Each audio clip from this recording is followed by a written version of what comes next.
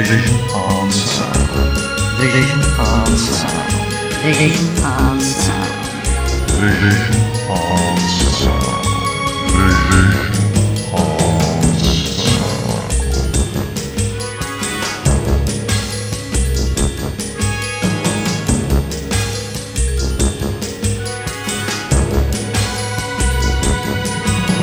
Vision on Sound. Welcome one and all to Vision on Sound here on Fab Radio International with me, Martin Holmes.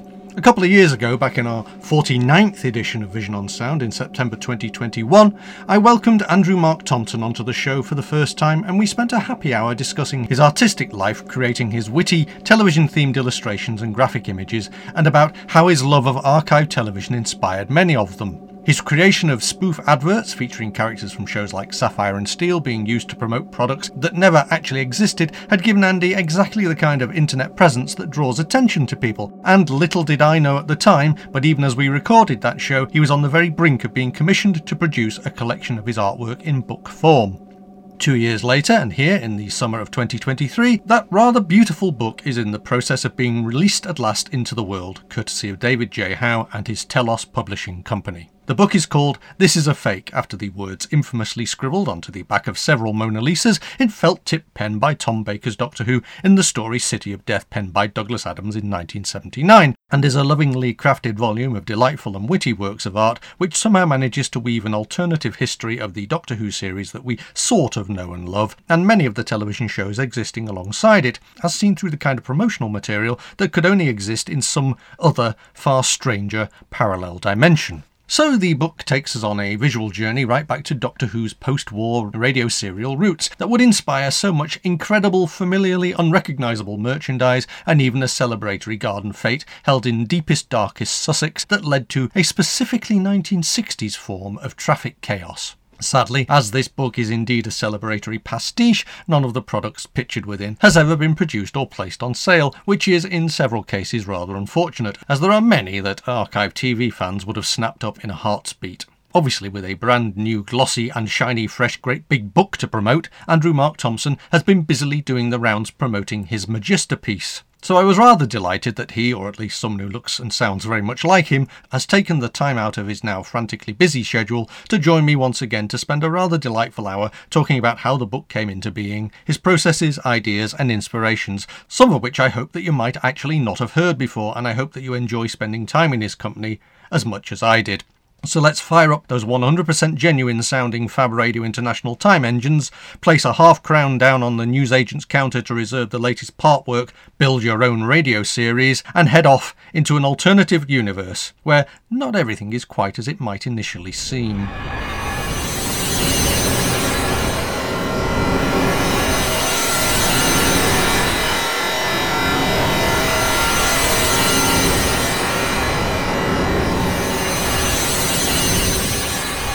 Hello, Andy. How the heck are you? Hello, this is the Singapore jury.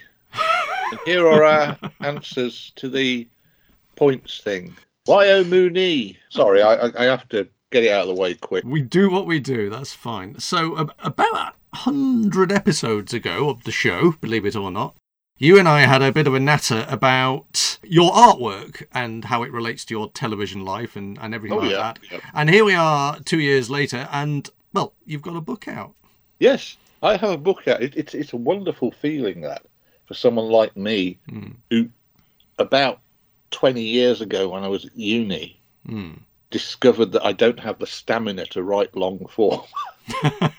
I find it very, very... I've recently been diagnosed with ADHD, attention deficit. So one of the things is that I can't concentrate on things for long periods of time. But at the same time, I have to focus on single things. I'm not a very good multitasker. Well, typical bloke there isn't it? You know. Does that mean you just get very focused on what you're doing? I get very focused on what I'm doing, and I tend to do things very, very quickly. Sometimes a bit slapdash. Get the thing out of the way quickly before my mind turns to something else or is distracted by something else. And that was one of the problems with putting the book together, was doing, going in these sort of spurts of a week or, doing lots of bits and pieces for the book, getting pages done, at the rate of 2 or 3 a day, and then suddenly being distracted by something else and going off and spending several weeks doing other things. But it's the fact that I've managed to get it all together and put it all together. And that's an achievement in itself, isn't it? Yeah. Dear David J. Howe at Telos Books, putting everything in order for me. Excellent. And being very, very patient. Well, perhaps we should mention what the book is before we start. Oh, yes. The book is, it's a document with pages that are things printed on. That's what a book is. Seriously. It's called This Is a Fake, and it's a collection of cult television things that don't exist. Let me clarify that. There's different things I postulate in the book through design. That sounds really posh, that does. I postulate these things through design.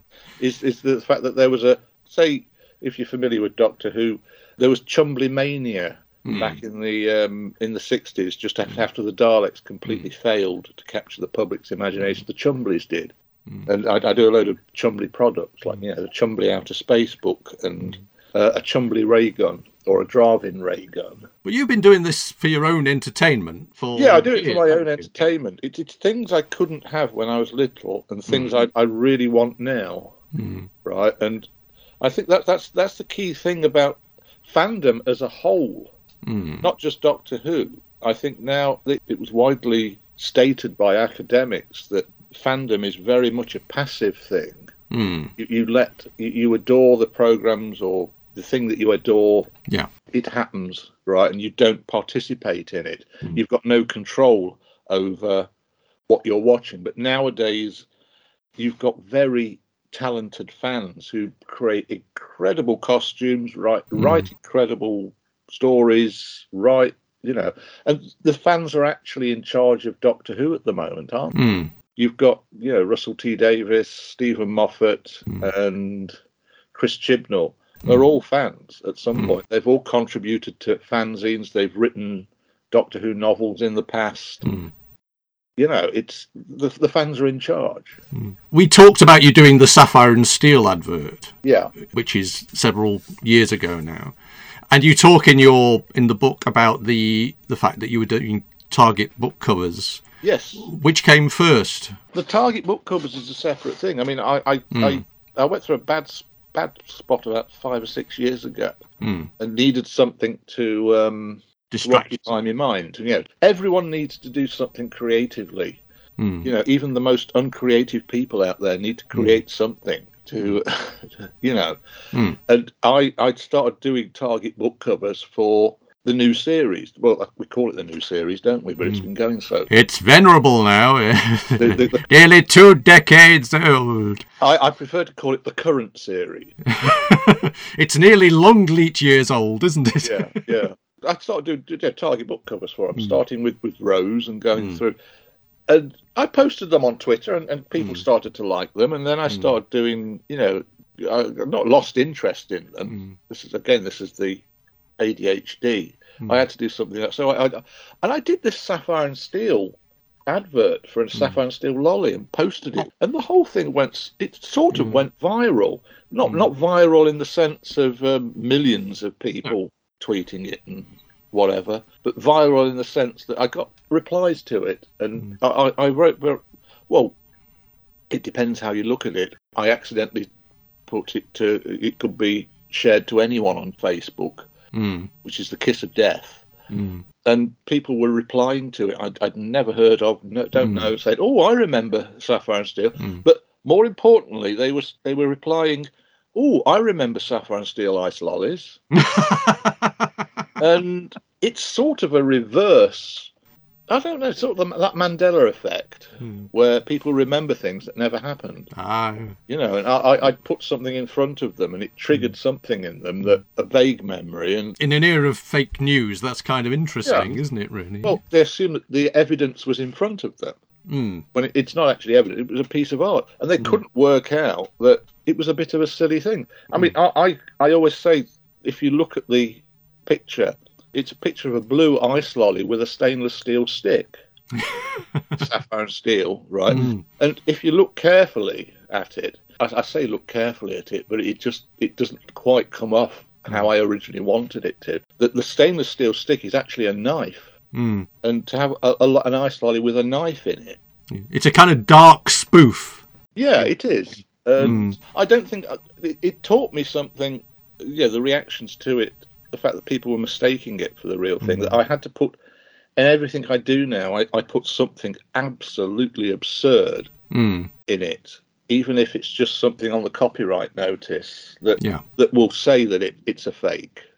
Because otherwise, you have a kind of mind that just takes bits and pieces and brings them together and can actually parody them. I was flicking through the book earlier, and I'm impressed really by the little bits of real world stuff that you've put a little twist on and put, like little strange quotes that Tom Baker may have made 40 years ago that suddenly become part of the text of what you're writing. Yeah, it's drawing it all in. I mean, I've got you're a whirlpool of bits and pieces. I've got a memory for things like that.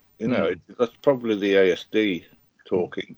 I never realised that it was a unique gift until I realised several years ago now that I could name every Doctor Who story from An Unearthly Child to Survival in order from memory, and also quote the writer, director, designer, music, main guest stars. I could actually write an episode guide from memory, which is not something that every Doctor Who fan can do. Which I thought it was absolutely normal for any fan of a TV series to be able to do that, but you can't, can you? It is strange sometimes when you see people discussing something that they've only just found out, and you sort of go, "Oh, isn't that common knowledge?" And that again is a weird thing about being an archive TV fan, is that you do make those connections, you join those dots, don't you? Yeah. I mean, I can't do. I mean, I love old TV. I grew up with it. And the cult TV stuff it's not just cult TV. Isn't just science fiction to me. It's Crossroads. It's old episodes of The Saint and stuff like that. Mr. Rose. And you sort of mine all this and sort of put it through that Andrew Mark Thompson machine, and out the other end comes these pages, which are quite frankly beautiful. I'll tell you a little secret. How anyone can really do it is just to put two disparate things together. You take Mr. Rose and, I don't know, a Viewmaster. And make a Viewmaster a reel of Mr. Rose. Police 5. I've done a Police 5 Viewmaster. Do you remember Police 5 with Shaw Taylor? Keep 'em Peeled? Well, they license just about every TV show onto a Viewmaster. Why not Police 5 as well? And you can have the photographs of the incidents, and people can actually then write in. And, you see them in 3D. I think I've still got Shaw Taylor's Brooke Bond PG tips somewhere on a shelf, so I know what you mean. But what fascinates me about this is that the reference material you use and the stuff you're referencing, I mean, quite often it's those familiar pages from things like the Sunday supplements that somehow the Franklin Mint and all that kind of thing that you seem to have just absorbed, and you do it so accurately. They really irritate me. Not the ones you've done. Yeah, well, the actual adverts, the amount of tat. And I always use the word tat to describe my artwork and stuff, because a lot of it is based on tat. The fact that, to me, a collector's edition of something is something that appeals to a collector, right? And a collector doesn't want to collect tat, right? And that's the beautiful sort of irony and vicious circle that this awful stuff that... There's a piece in This Is a Fake about Doctor Who handbags. Tom Baker's Dear Ladies handbags. It's the Dear Ladies of the Tom Baker era. Amelia Ducat, Amelia Rumford, and Granny Tyler. And it's just that their faces celebrated on a series of handbags, right? Yeah. Now, that sounds absurd, doesn't it? But when you actually look into it, you'll see that the handbags are actually the same design of handbags that are offered by one of these companies as an Elvis Presley collector's handbag. Good God. Right? And they feature Elvis in his different periods, as it were. From Las Vegas to the Jailhouse Rock to the wartime, when he was a GI and stuff. And you can look at the history of Elvis Presley through a handbag. A handbag. I'm fascinated that there's this whole world of Barbie, isn't there? And you can get Barbie in just about every outfit in the universe. Yeah. And yet, if you were a person who bought, I don't know, Van Gogh's originals, you wouldn't necessarily also want a Van Gogh Sunflowers mug or teapot or what. No. But there seems to be this thing that if you're interested in that, you'll want absolutely everything with it plastered on. And I think it's a very interesting sort of subculture of fandom, of collecting, of television archiving. I mean, we recently talked about the demise of Network, for example. Yeah. Now, I don't know about you, but did you always feel the need to order every different version of something when it was released? Or basically, if you had the shows, were you happy enough that you had the shows? I'm happy enough that I've got samples of the shows. I mean, I don't necessarily want every episode of everything. I'm not that much of a collector. I'm happy to have certain. I mean, the network did a Blu-ray of sample episodes of all the ITC shows, Retro Action, I think it's called, and that gives you an episode of just about everything on. What's it? And I'm happy with all the episodes on there. I have Department S. I have the Danger Man hour-long episodes, complete box sets of those, but the rest of them, I'm happy just to have an odd episode of them, just so you can stick an episode on, get a feel for it, and listen to the music and the title sequences. Being such a huge ITC fan, though, I was surprised how you didn't, in this book, you didn't actually push the ITC much. I know you got the lovely Lady Penelope stuff. Yeah. But, was that a choice you made? It's having the ideas. I mean, the ITC stuff back in the 60s was actually quite well merchandised. Well, I say well merchandised. You had annuals, didn't you? Yeah, and the toy cars. Yeah, toy cars and stuff. And it would have been nice to do. But the thing is, when you do, say, I don't know, a dinky toy Randall and Hopkirk's Mini Moke or something like that, it's a bit too real. You want to do something completely absurd with things like that. Well, I know that I'm the generation that grew up. We all wanted a Bessie. Yes. We all wanted a dinky toy Bessie. Got one eventually. Yeah, well, yes. But not when we were the age when we really wanted it, if you see what I mean. So anyway, getting back to the book, how did the book itself come about? That was very simple. It was just, there was a book came out a few years back. This tells you how long it's taken me to write the darn thing. There was a book called The Doctor Who Atlas. Right. Which wasn't. I thought this is going to be an interesting book. It's going to be lots of maps of planets, maps, detailed plans of where Unit HQ is, and maps of Gallifrey and things like that. But it wasn't. It was a very nicely illustrated book of just illustrations showing things on, and it was very loosely an atlas. It sort of disappointed me. Right. The criticism of the book is the fact I don't think it should have been called a Doctor Who Atlas. It should be called a Doctor Who Gazetteer. Is that the term I'm looking for? Something, about. It's a book about places. It felt mislabeled. Yeah. So I did it. I went back to. I thought I can do some maps, and I went back and did a Mickey take of the Dalography of Skaro from the first Dalek book. I took the outline of that and then redid it all with funny labels and stuff on silliness. I mean, it's silly in itself because there's a continent called Darren. So I had another continent called Derek. I must admit, I'm still chuckling over the island of gushing yogurt known as Danone. Danone, yeah. Sorry. Danone.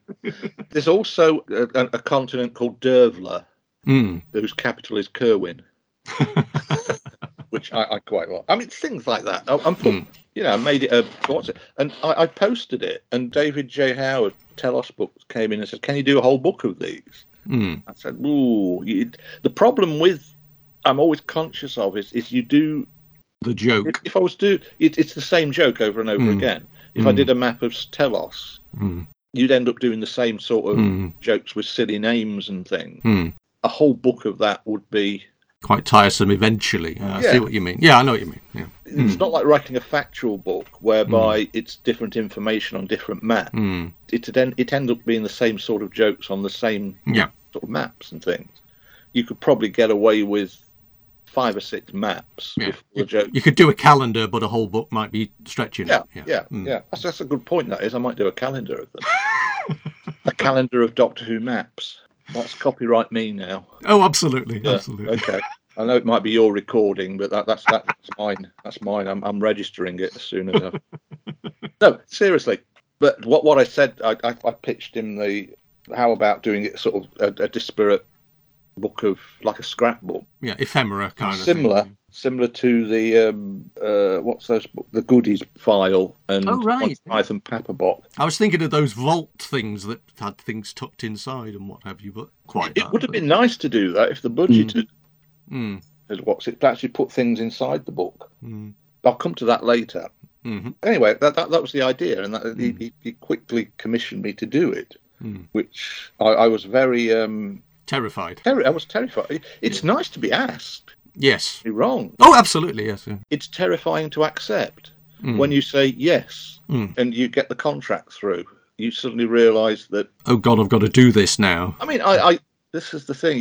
You sign a contract with any book publisher, and 9 times out of 10 they give you an advance, and it becomes something of a millstone around your head. The fact that you've been paid for it already and you've got to finish it, and I don't like that sort of pressure. So it became, well, I mean, one of the stipulations I made in my contract was the fact that you don't pay me until I've actually finished the damn thing. No, fair enough. Right, and that's fair enough. You know, it took the pressure off, but ipso facto, it made me, less. But I think people don't realise it's all very well to have the idea to do a map, and it's all very well to have an idea and the names and the words you might put on that. Yeah. But then bringing that all together into an interesting graphic image is not a straightforward process. I mean, there's a lot of work involved in that, isn't there? There's a lot of work. There's a lot of inspiration you've got to have, and it comes from somewhere. You don't know where it's going to come from. You can start doing the map with a few jokes. I mean, let's go back to square one. You've got the blank map. You put the things in the identifiers, thing, the names of the Dalek continents on Skaro, right, which you need there to basically show it's a Dalek map. And then you've got to start putting in little details, and all those you don't have those details in your head at the start. No. You don't have them on paper either, do you? I mean, you've got to make them. And I needed another name for the bottom right-hand corner, and all that came to mind, things that keep tapping up, was Dervler. A Dervler, and somewhere underneath the name, the continent of Dervler was the capital city, Kerwin. So it's a little visual gag, that is. The proximity of the two, it makes it's funny, it's absurd, it doesn't really mean anything. And things like you're looking for names that begin with D, and Danone is the continent or the volcano of gushing yogurt. And Dagenham and Dagenham. Well, you have to know your Terry Nation for things like North Tarrant and South Tarrant. They're funny if you know the joke, aren't they? Yeah, that's it. You've got to. You could call it an in joke. You could call it, a running gag. I mean, Tarrant is it's the equivalent of Terry Nation doing a running gag, right? It's a corruption of his own name, or it could be a reference to a producer he once worked with, Alan Tarrant. Right, we don't know. He likes putting personal names in as well as descriptive names. Like Desperus is a penal colony because the inhabitants are desperate. Skaro is scarred. Yes. Aridus is a desert planet that used to be wet. Aridus, Iridius. How come it's called Iridius? Because it was once a water planet. Has it always been called Iridius? There we go. And Mechanus. The mechanoids weren't always there. It's a jungle planet. It should be called Jungulus. And Spiridon. Spiridon, yes. Spiridon, yes. Were they all sort of working on spirographs? Is that? Yeah, there's lots of circles on that planet. Spyro. So you've been doing this for your own amusement for years. How much new stuff did you have to do for the book? I'd say it's half and half with the book. Even the old stuff that I put in that I was really happy with, there's very few. I've tweaked it. I've done a George Lucas on it, you know. Yeah, but I think, I mean, you've got those pages where you've used dozens of the old annual. You used to do spoof annual covers, didn't you? That was one of the problems. That's one of the problems you've got. You do an annual cover, right, and it's a single gag, really. You might be able to get some more little gags out of the text on it, you know, but it takes up a whole page if you put it in there full size. And I just came up with this idea of making it look like one of those old Kay's catalogue. Yes. And I got as many in as I could and just rely on the fact that there's an annual for this TV show, which there really shouldn't be. You know, like all the recent drama series that we had, you know, like Vigil and The Bodyguard and...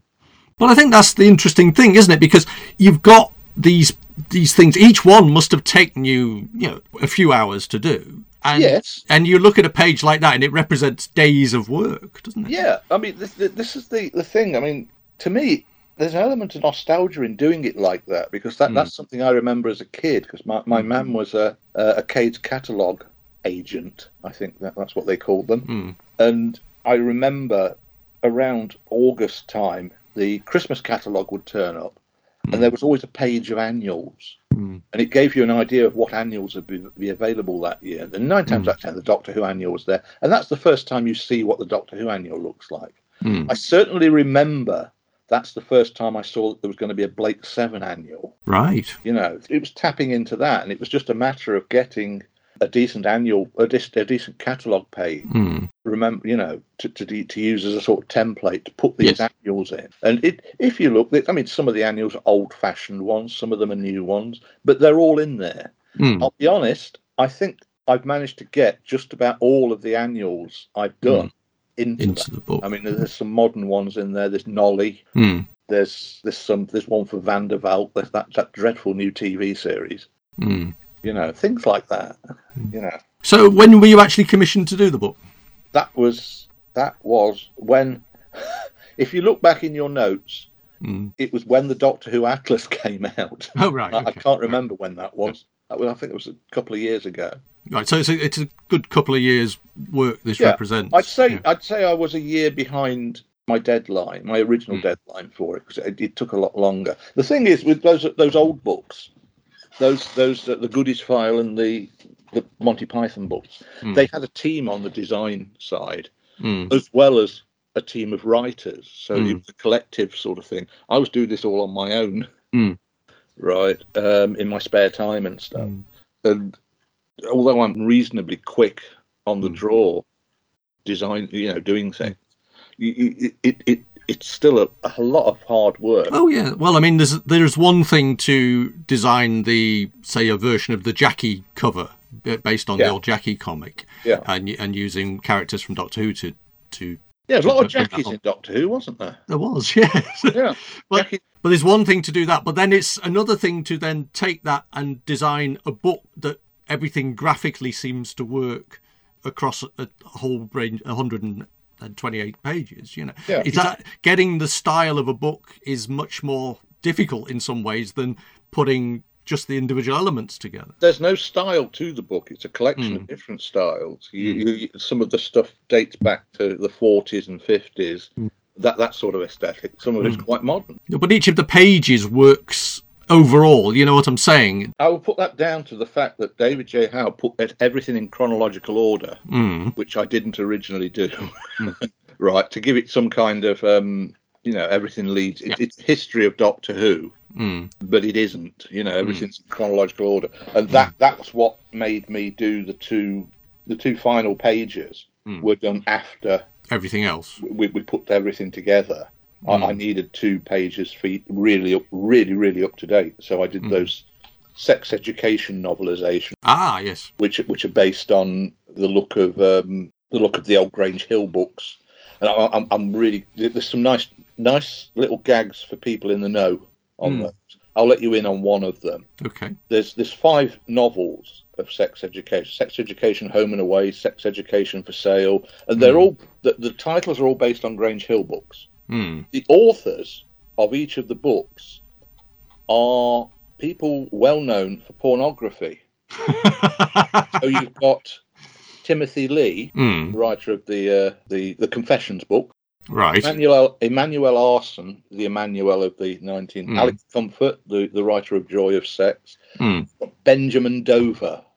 The father of the kid from Outnumbered. Right. The oldest boy in Outnumbered. His father's Ben Dover, the well-known pornographer.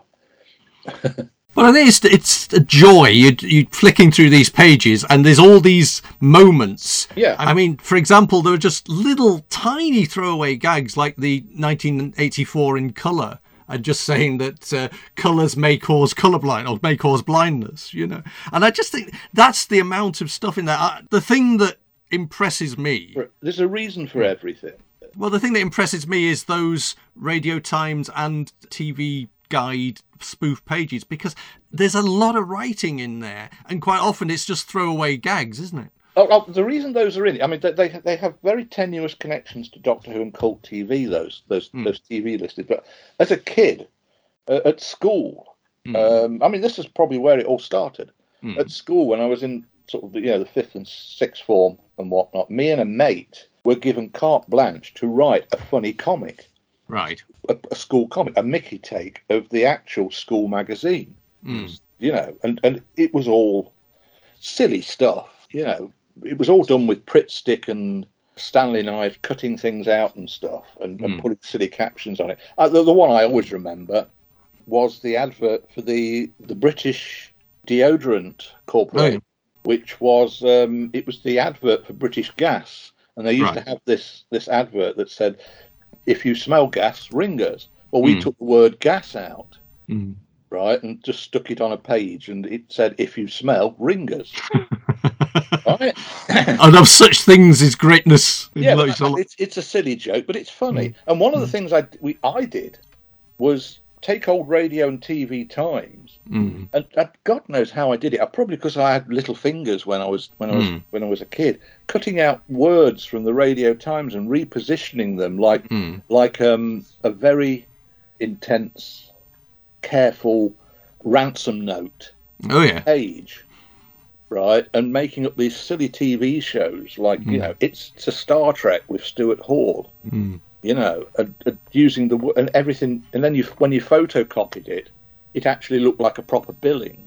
Does that make sense? Oh yes, but I mean that's kind of commemorated in the 3 pages of the Bank Holiday Weekend Radio Times that feature in this book, which is wonderful. I mean, what I like about it is the fact that you just get like the co-op ad for Imipack. I just think that's a beautiful little in-joke that people would pick up on. That's a case of necessity, because if you're doing a page from the Radio Times, you've got to put a stupid advert in there. The aftershave, moustache aftershave. Moustache, featuring the one and only lovely Peter Wingard. Yeah, Peter Wingard. You can tell a man by the size of his moustache. That was something like that. Did you, when you're finding reference material for this, I mean, how hard is it to find something appropriate? I mean, you've got some interesting old photographs that accompany the making of Doctor Who stuff, and I just think, where do you find these things? I'll be honest, that you just come across them on the internet, to be honest. I always attempt to do as much work on them as possible to claim them as my own, without having to pay copyright. But you're doing something as a what's the word? As a satire and parody, that you like to be. You've got to be able to change the meaning of the original by using Photoshop and stuff, flipping them and what's it? Well, those old railway photographs that I love those. War machines and what have you. You know, that was old monsters at railway station. Those are sort of those postcards you used to be able to. Used to get with the little captions on them, the 4:15 at Paddington. That's Agatha Christie, isn't it? Well, you know what I mean. Oh yes. There's a photo in the section that deals with the aftermath of the first Doctor Who garden fete. Oh yes. Of people gathered around what appears to be a bonfire type thing and smashing something to bits. And if you look carefully in the photo, the thing they're smashing to bits looks like a police box. It does, yes. There's a piece, and I didn't put that police box shaped front door in there. All I did was flip the image and put the pull to open sign in there. Mm. and the whole thing changes its meaning and stuff. But it's a peculiar photo, the original one, because it does really look as if they're smashing to bits a police box prop. But it is a beautiful combination of a smashing of ideas, really, isn't it? I think that's the thing. I mean, you do your Cluedo. You take the idea that Cluedo can be done as the delegates from Dalek Master Plan, and that must be just so much. I mean, just the images you have to create. There must be a lot of effort to get that. One of the problems, a lot of the older stuff, it's black and white. You know, I'm fascinated by the Daleks Master Plan. You probably gathered that. And doing a Cluedo based on it, you've got to have, you've got to do a bit of colorizing of pictures and stuff, and it's a bit of a labour of love. The Cluedo thing, I mean, there's all sorts of. It's like Monopoly, isn't it? You can get Star Wars Monopoly and Doctor Who Monopoly and stuff like that, can't you? And you obviously can't. I mean, even if you were to say, well, there's a Crossroads Monopoly.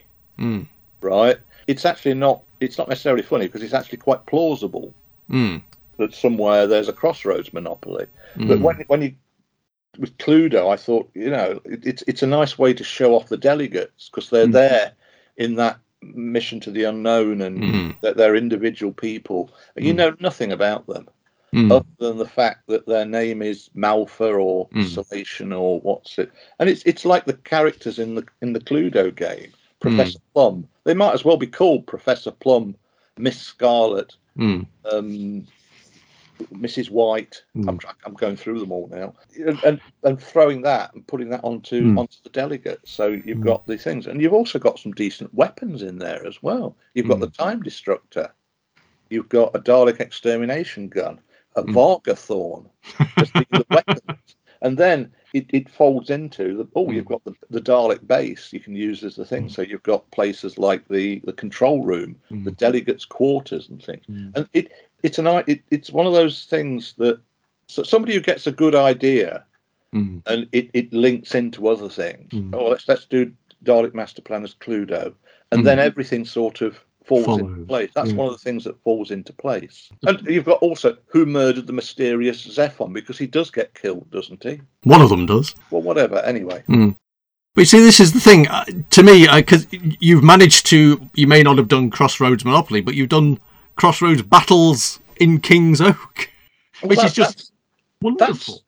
That's another one that fell into place. You think of the old Doctor Who Battles in Time, and a hugely successful thing, wasn't it? And you wonder what's the most absurd thing that could also go into that one, because you could have a Star Trek battles in space. You could have a Game of Thrones one. You could have.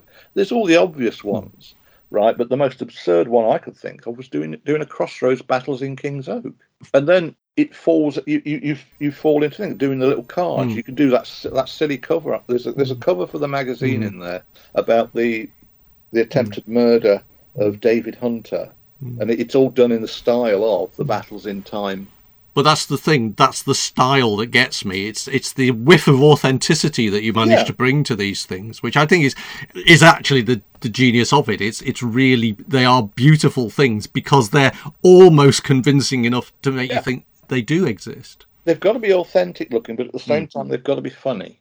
I've always said that there's got to be an absurdity to him that raises that activates your chuckle muscle, as Ken Dodd used to say. And this is the thing that I've also put in a load of the actual Battles in King's Oak cards there, and most they're all jokes. They're all gags in themselves. My favourite is it's a stupid one. Is a picture of Sue Nichols, and underneath it says you've won £10 you've come second in a beauty contest for £10, which it's just, I mean, it's a silly. No, but that's the thing. There's so many little throwaway gags, I mean, even the fact that Dave Ross applied to get the Dalek, things like that. David Ross, yes. Whatever happened to him? I've got to give special mention to page 99, which is the Bone Kickers commemorative plate, which is a personal favourite. I mean, that's nothing to do with Doctor Who. That's just my irrational hatred of commemorative plates. Indeed, but I just loved that. The wording, I mean, the wording is exquisite. I mean, they followed the high-octane adventures of Dr. Magwild and her team as they confronted mysteries from the ancient past and dark villains who were somehow connected to them for some reason in the present. That sums up the series just about as well as anybody ever did. I'm so proud of the fact that I've got it on DVD because it was released on DVD, right? And because it was such a huge flop, it was never spoken of again, never heard of again. So keep hold of that DVD because it's so rare. It's hen's teeth because nobody is ever going to try to make money out of that series ever again. But that's the thing. I bought mine from Poundland, by the way. Yes. I think I picked mine up for £1 somewhere. I keep meaning to look how much it is at CEX at the moment. Oh, yes, absolutely. But you see, this is the thing. I mean, I know a lot of it's been pushed on the Doctor Who connection, of course it is, but you do wonderful things like the Quatermass adventure. Now,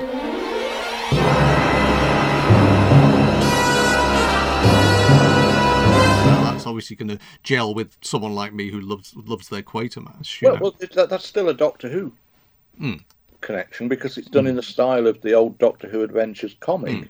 I mean, it's a strange thing now. I mean, the comics aren't what they used to be. I mean, I'm going to sound like an old man now, but I remember, TV 21 and TV Action, and you look at comics now. All right, the fad's passed, and kids aren't necessarily interested in comics now unless they've got free gifts with them. And they are firmly aimed at kids. But my memories of TV 21 was my dad reading Fireball XL5 to me. And I must have been about 6 or 7, and my dad read it with me. And even in the 70s, my dad would read 2000 AD. Not read it to me. I was old enough to actually read it myself. But he'd borrow the issue and he'd love Judge Dredd. And what was that one with the Bill Savage? Oh yes, Invasion. Yeah, he'd love that. Invasion 1999. It might have been, and he read it as well. But you don't get that with kids' comics now. They're just aimed at kids. Are those the frames from Bill Savage that get used in the Threads comic strip in the BB magazine? Don't say that because it's very naughty pinching somebody else's art. No, I just wondered. I was trying to work out where, because it seems so spot on. I mean, even the lettering seems spot on. I just wondered. It's just you just pull stuff from elsewhere and just change its meaning. Change its alter the reason for it. But obviously, I don't want to spoil all the jokes in the book. You've probably spoiled most of them. You don't need to buy it now. Don't buy. I'll give you a reason for buying it. Shall I give? I'll give your listeners. Well, the obvious one is the writer of the book, yeah. And it's something that you haven't got. It's the freebie that you get with it. Order it direct from the website. I did a couple of pages of cigarette cards. Again, they were based on the Daleks' master plan of the delegates done as cigarette cards, enemies of the Empire. Right. And you had things like, Mavic Chen, and there was one of Doctor Who. There was one of, and all the delegates, various delegates, Century and stuff. And I did them, I'm really pleased with the way the page came out because I stuck them into a sort of like a stamp book, a stamp collector's book. You remember those stamp collector's books with the grids? And they were all stuck in, and there was little bits of stamp hinges. Oh yes, you had to try and fold in half with tweezers. Yes, it looked really effective, and I was really so bloody pleased with it that it looked so effective that I think David said, "How about doing a complete set of them and giving them away free?" And that set my mind sort of boggling. So I eventually agreed. Little realizing I'd have to write all 36 backs of the cards. Right. So I did 36 because you have to do them in multiples of 12, I think it is. So it was either 36 or 48, and I plumbed for 36. So I did 36, and he also said we need a little booklet as well. So we turned it on its head slightly, changed the thing. You remember PG Tips, Brook Bond PG Tips cards? They're done after that. It's like you're getting the PG Tips cards for this set of enemies of the solar system. And it's all based around sort of Hartnell, William Hartnell, Doctor Who sort of thing. but it's all set in the same unit, this Dalek Master Plan universe. You know, if there are still pubs in 100 years, they'll be hanging your artwork on the wall. Yeah, like the old cricketers. Do that. And what you get all 36 cards plus the booklet to put them in.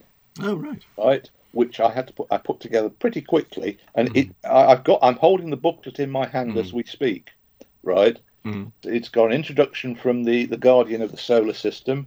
There's a few adverts at the end, right, but all the way through you've got places to stick all these lovely cards if you want to ruin the book, right? Or if you want to keep it pristine, then you keep the cards separate.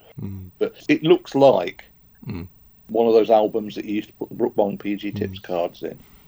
The other thing, flicking through the pages, I noticed, what was it about Ed Stewart that worried you so much? I don't know. That's me playing around with telling stories in different forms. I love it when people find different ways of telling stories. You remember, I mean, Ghostwatch is the obvious one. You tell a ghost story in the medium of a light entertainment show. Yes, there was that Sherlock tale that Joe Lidster was involved with, where it was told via tweets, and it was a coherent story told as a tweet along. And I like things like that. And what I did with it's actually 3 pages, 3 adverts for Look-In books. Present, with Ed Stewart, who edited Look-In, allegedly, telling you about these wonderful books that Look-In have published. But the image of Ed Stewart on these adverts has actually become sentient through some temporal and wants to take over. First, he wants to take over Ed Stewart, and then he wants to rule the world and descend into an apocalyptic dark chaos. And luckily, Sapphire and Steel are in Look-In as well. And they notice what's happening. And you tell this story of them trying to tackle him. And the climax at the end, the Sapphire and Steel manage to get on the page, but they're only in black and white. It's all right because Sapphire is blue. Her blueness comes through. So it allows all her dialogue to be written in blue. Right. And it tells a story, doesn't it? And I'm telling a story through this. Yeah. These 3 adverts, and you even got the theme music at the end. There's a little MP3 that you click on, and it plays the theme music. Only it doesn't because it's a page. It's book. So that's me at my most absurd. Well, we like that. I mean, are you happy with it? You've seen it now. Gosh, yes. I am happy with it. I had a lot of anxiety as it was going to press when David said, "That's it. It's all done now. I've sent it off to the printers." But luckily, it came back pretty quick, to be honest. And I ended up with a copy in my. I'll tell you what frightened me half to death was David publishing an unboxing video of him unboxing it and seeing all these copies of the book in that box. And I'm thinking to myself, God, I hope there's no error, there's no spelling mistakes and errors and things like that, because When I submitted the book, that he came back with a load of spelling mistakes and little errors. Some of the spelling mistakes were on purpose. Yes. So I do like playing around with words. Stunnering. This is a stunnering collection of. He said, "Is that spelt right?" Now, so it's meant to be like that. I just like spelling words wrong occasionally. I did Androids of Tara video cover, and I misspelt Count Grendel's title on it. But then you kind of think they would have done, wouldn't they? Yeah, they would have, and immediately withdrawn it from sale because of the spelling error. But there's things like that would really I'm paranoid about, because I'm not but after all this work, yeah, are you done with it, or are you still producing new and exciting ideas? Really? Is Volume 2 coming? I've not really done much. As soon as I'd finished, submitted, I felt a bit, what next? So I did do a few bits and pieces that weren't in the book. I did some the Women from Unit novels. I mean, they probably would have ended up in the book if I had done them last year, but. And do you have another project lined up? Not really, no. I'm resting on my laurels at the moment, feeling a bit lost. Because I know from what I do, it's very hard to convince yourself that something is finished and you want to go back and tinker? Oh, yeah. And do you find yourself even now looking at the ones in the book and going, oh, I could just Not you know. not so much. No. Are you actually sick of the sight of some of them? Or There was one. You say that. You've probably seen. I tweeted a few things that didn't make it into the book. And there's one particular thing that I did get sick of the sight of, because the amount of detail and thought and the time it took to actually do it, and the fact that I had to do it twice because I lost the original. I really wanted to put in the book, and that was that Doctor Who car chase. Oh yes, Scalextric set, based around Planet of the Spiders, and it's the box art is based on a James Bond set that came out in the 60s, and I just applied it to that chase sequence in Doctor Who and the Planet of the Spiders with the Whomobile and the gyrocopter and all that. And I put all that into it, put the details, put descriptions of the cars and things on the box, and spent ages rearranging this awful portrait of John Pertwee to put on there. And it took me ages to do, and it really does. Though I say so myself, touch wood, whatever you do, it looks authentic. Right, I tinted it in a certain way to make it look yellowy and make it a bit brilliant. But by the end of it, I realised I can't just put the box on there. I've got to put some kind of context with it. And I've done too many pages where I put little typewritten captions on it, which never. And I realised I had to do a page. An advert for it. The other thing as well, because it's a landscape box, it would only take up half the page, and I realised a lot of the writing on it would be lost. Well, and I didn't want to spread it over 2 pages because you lose a lot in the gutter. So in the end, I couldn't really use it. I should have, when I went to read free poster. Yes, that's it. I should have, when I'd gone back to do it, make the box upright. Right. But these are the things, aren't they? I didn't want people to have to shift the book round to look at something that was landscape, But it's good authentic. That's the thing. It's good authentic, and even the stuff that's bad authentic is good authentic. I mean, that thing where you pick the wrong sort of Doctor Who photograph for the publicity, like the so all the Doctors are not quite the photograph you'd expect them for. I just think that's a really nice touch. That's that unofficial Doctor Who. It's an unofficial history of Doctor Who, whereby all the photos are essentially they're not of the Doctor-ish. I mean, you always pick that photo of William Hartnell. You write a piece about William Hartnell being the first Doctor, and you stick a picture of Richard Herndon there by mistake. That there was a magazine that came out a few years ago that Russell T Davies found on a newsstand in Manchester and tweeted about, or Instagrammed about. That was 100% unofficial Doctor Who celebration, and there it was this wonderful cover with all the Doctors on it, and the picture of William Hartnell was Richard Herndon. I mean, nowadays I think the official standee is David Bradley, isn't it? It's you see that occasionally, and you think, oh, okay. Yeah, well, I think that David Bradley's more. At least David Bradley is official.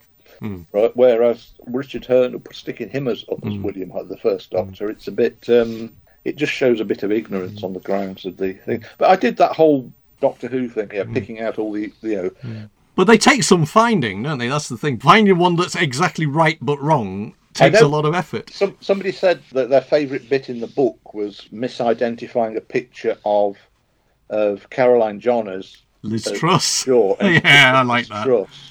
And it's that lovely picture of Liz Truss with her socks at half mast. If you look carefully, it's that dreadful lady. I genuinely think it is a work of art. It's a very beautiful thing. Would you want to quickly give us another plug? Liz Truss, a work of art. Book. Oh, the book. Yeah, yes, thank you for that. I really appreciate people saying things like that. Our hour's up, isn't it? It is pretty much, yeah. Yeah. Well, you can edit out all the rubbish. Well, it'll be a 10-minute show, don't worry. Can I plug the book? You may indeed. I've been plugging the book for an hour. I can say it's available from Telos Books to order at www.telos.co.uk. Do you know when it's actually dropping into people's lives? I have no idea whatsoever. It's David's got Telos has got 4 books coming out, all at the same time, based around Doctor Who. There's a lovely art book by Darryl Joyce. A lovely art book, lots of lovely paintings based around the series. There's the Doctor Who fanzine book, which again I might even be in that, because I did a few fanzines in the 80s. Otherwise, it's a sort of chronicle of fandom, basically. Very, very detailed. And it's got an introduction by Chris Chibnall, which is nice. And then there's the Doctor Who production diary. That's it, by David Brunt for the Hartnell years, which I've contributed to the Troughton one, I know. Because I lent them I sent David Brunt a scan of my scripts. So are we going to get all 4 authors together anywhere? It's funny you should say that. Hopefully we're doing a signing on September the 2nd at Hooverville. I'll be there. Darryl Joyce will be there. I know that. I know the other 2 authors are attempting to be there, but we're doing it's a little launch. It's the book launch, as it were, for it. So there'll be 1 bottle of champagne and whatever plastic cups we can. Well, the thing is, you need to get some plastic cups printed from your emporium of strange tat, as it were. I've made a box of Tellershire tea, which will probably be there, but... well, maybe that's what we'll be serving up instead of the champagne, but fabulous. Well, we'll all look forward to that. I might even be there myself, so you never know. So... That's all right. We'll remind you that, remember, it's September all the 3rd. books are for sale. No, September the 2nd. There's still some tickets left, but they're selling out very, very fast. In fact, by the time this goes out, they'll be sold out. In fact, by the time this goes out, the event will have probably happened. You never know. I have a schedule. I can shuffle it. Okay. Well, thank you very much for your time today, Andrew. It's right. been an absolute joy. And it's a lovely piece of work, honestly, and I really hope people go out and buy it by the million. I hope people like it, and I hope people are not offended by it much. I'm sure they won't be. You take care, man. Cheers.